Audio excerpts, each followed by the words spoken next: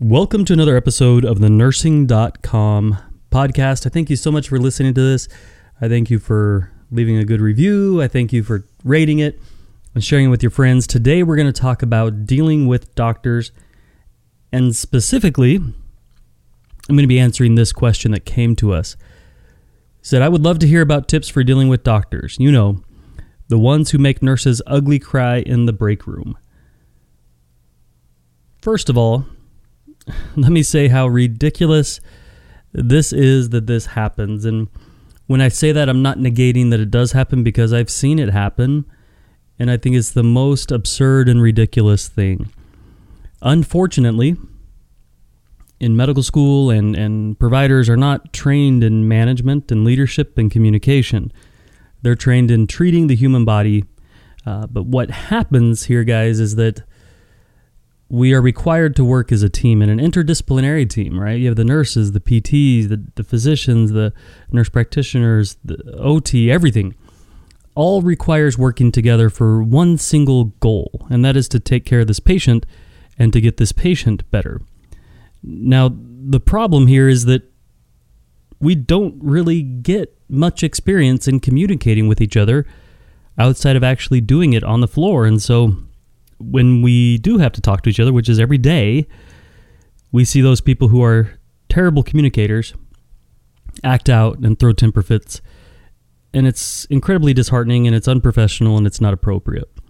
So I want to start with saying that, okay, is that you don't deserve it, and it's inappropriate, and there's no place for it. And I don't care what the role of the individual is, there's no place for talking to other people like that. All right. So with that, having seen this quite a bit in the hospital and seen different providers talk like this to others, let me give some tips and some suggestions. Specifically, I want to give 5 different tips for how to handle this, how to deal with this. And so the first one is look them in the eye. Hold your head up, look them straight in the eye as they talk, whether it's positive talk or negative talk. Look everyone straight in the eye as they talk to you. One tip that I used in high school growing up was that if you look someone like right at the bridge of their nose, it looks like you're looking in their eye. So if you maybe are too nervous to look them straight in the eye, or you don't have the respect or don't want to look them straight in the eye because they're an ass, you could look right at their nose and it looks like you're looking them in the eye. And that sends this message of you're not intimidated, you're not nervous, you're not scared, etc. The next one would be use a strong voice. Clear your throat, gather your thoughts. It'd be better to spend 5 seconds getting your thoughts and being able to talk with a strong voice than a trembling, scared voice. The next one is to stand firm. If you have done in your mind what you believe is the best thing for the patient, or you've done all that can be done, stand firm in that. You don't need to cower. You don't need to apologize. You need to remind them that you're doing what's in the best interest of the patient. The next one kind of goes along with that, and it is know your shit. Before you call a provider, or before a provider arrives, or before rounds, make sure that you know every anticipated question. Don't call a provider, don't wake somebody up in the middle of the night, don't show up to rounds and not have complete information on your patient. Get the full backstory and always dig for why. You know, yesterday they started Magsil. Okay, well, why? What's the reason for that? And dig and get those answers from the rest of the team, whether it's an off-going report, whether it's through the chart, whether it's through digging some of the notes, and try to fully understand what got the patient to where they are now, why certain things are being done, and then what the plan of care is for this patient. And make sure you really over-prepare for phone calls or for rounds or for anything that might go on where this patient is being discussed with an interdisciplinary team. And the last tip I want to give you guys is be honest.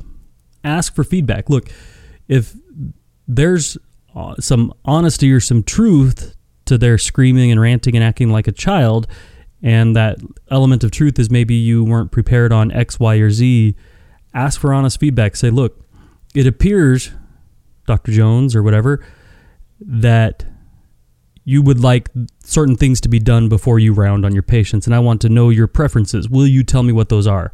Now, they might throw another temper fit, but you can resolve it then by understanding what their preferences are and if it makes sense. All right? Is it the best thing for the patient? If it's not the best thing for the patient, you need to begin working up the chain. And then ask questions when you don't understand. If they say, look, we always do this before this, try to understand. The director of the neuro ICU where I worked as a new nurse was very specific and very gruff, and he wouldn't even bother to learn your name until he thought that you knew your stuff and knew what was going on. So I let it roll off. Like, I didn't care that he didn't know my name. I was taking care of my patients. I didn't need his respect or his validation to be a good nurse. I knew I was doing what was best. But one thing that I would do when I had a chance to talk with him and cross paths is I would ask him questions. I would say, why are you doing this? Say, this was my understanding of what's going on with this patient. What's the reason for this? And he would begin to share some of that with me, even if it wasn't even making eye contact with me or whatever. I let all of that roll off.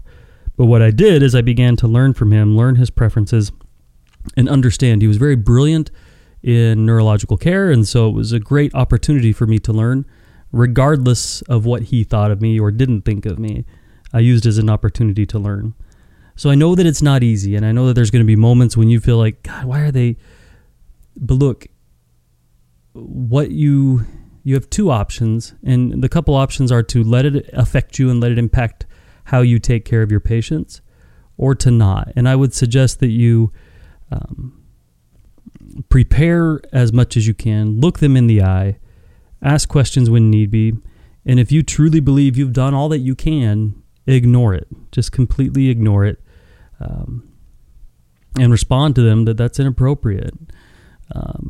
And if there's abuse, if it's verbal abuse and it continues, you need to find another place to work, because that's completely inappropriate, and you don't deserve that for 12 hours, 36 hours a week, right? But if there is some truth to it, and it's that you weren't prepared, or you didn't ask the right questions, then separate the truth in what they're saying from them carrying on like a child, and learn those things and implement those changes that you can to be more prepared for the next conversation.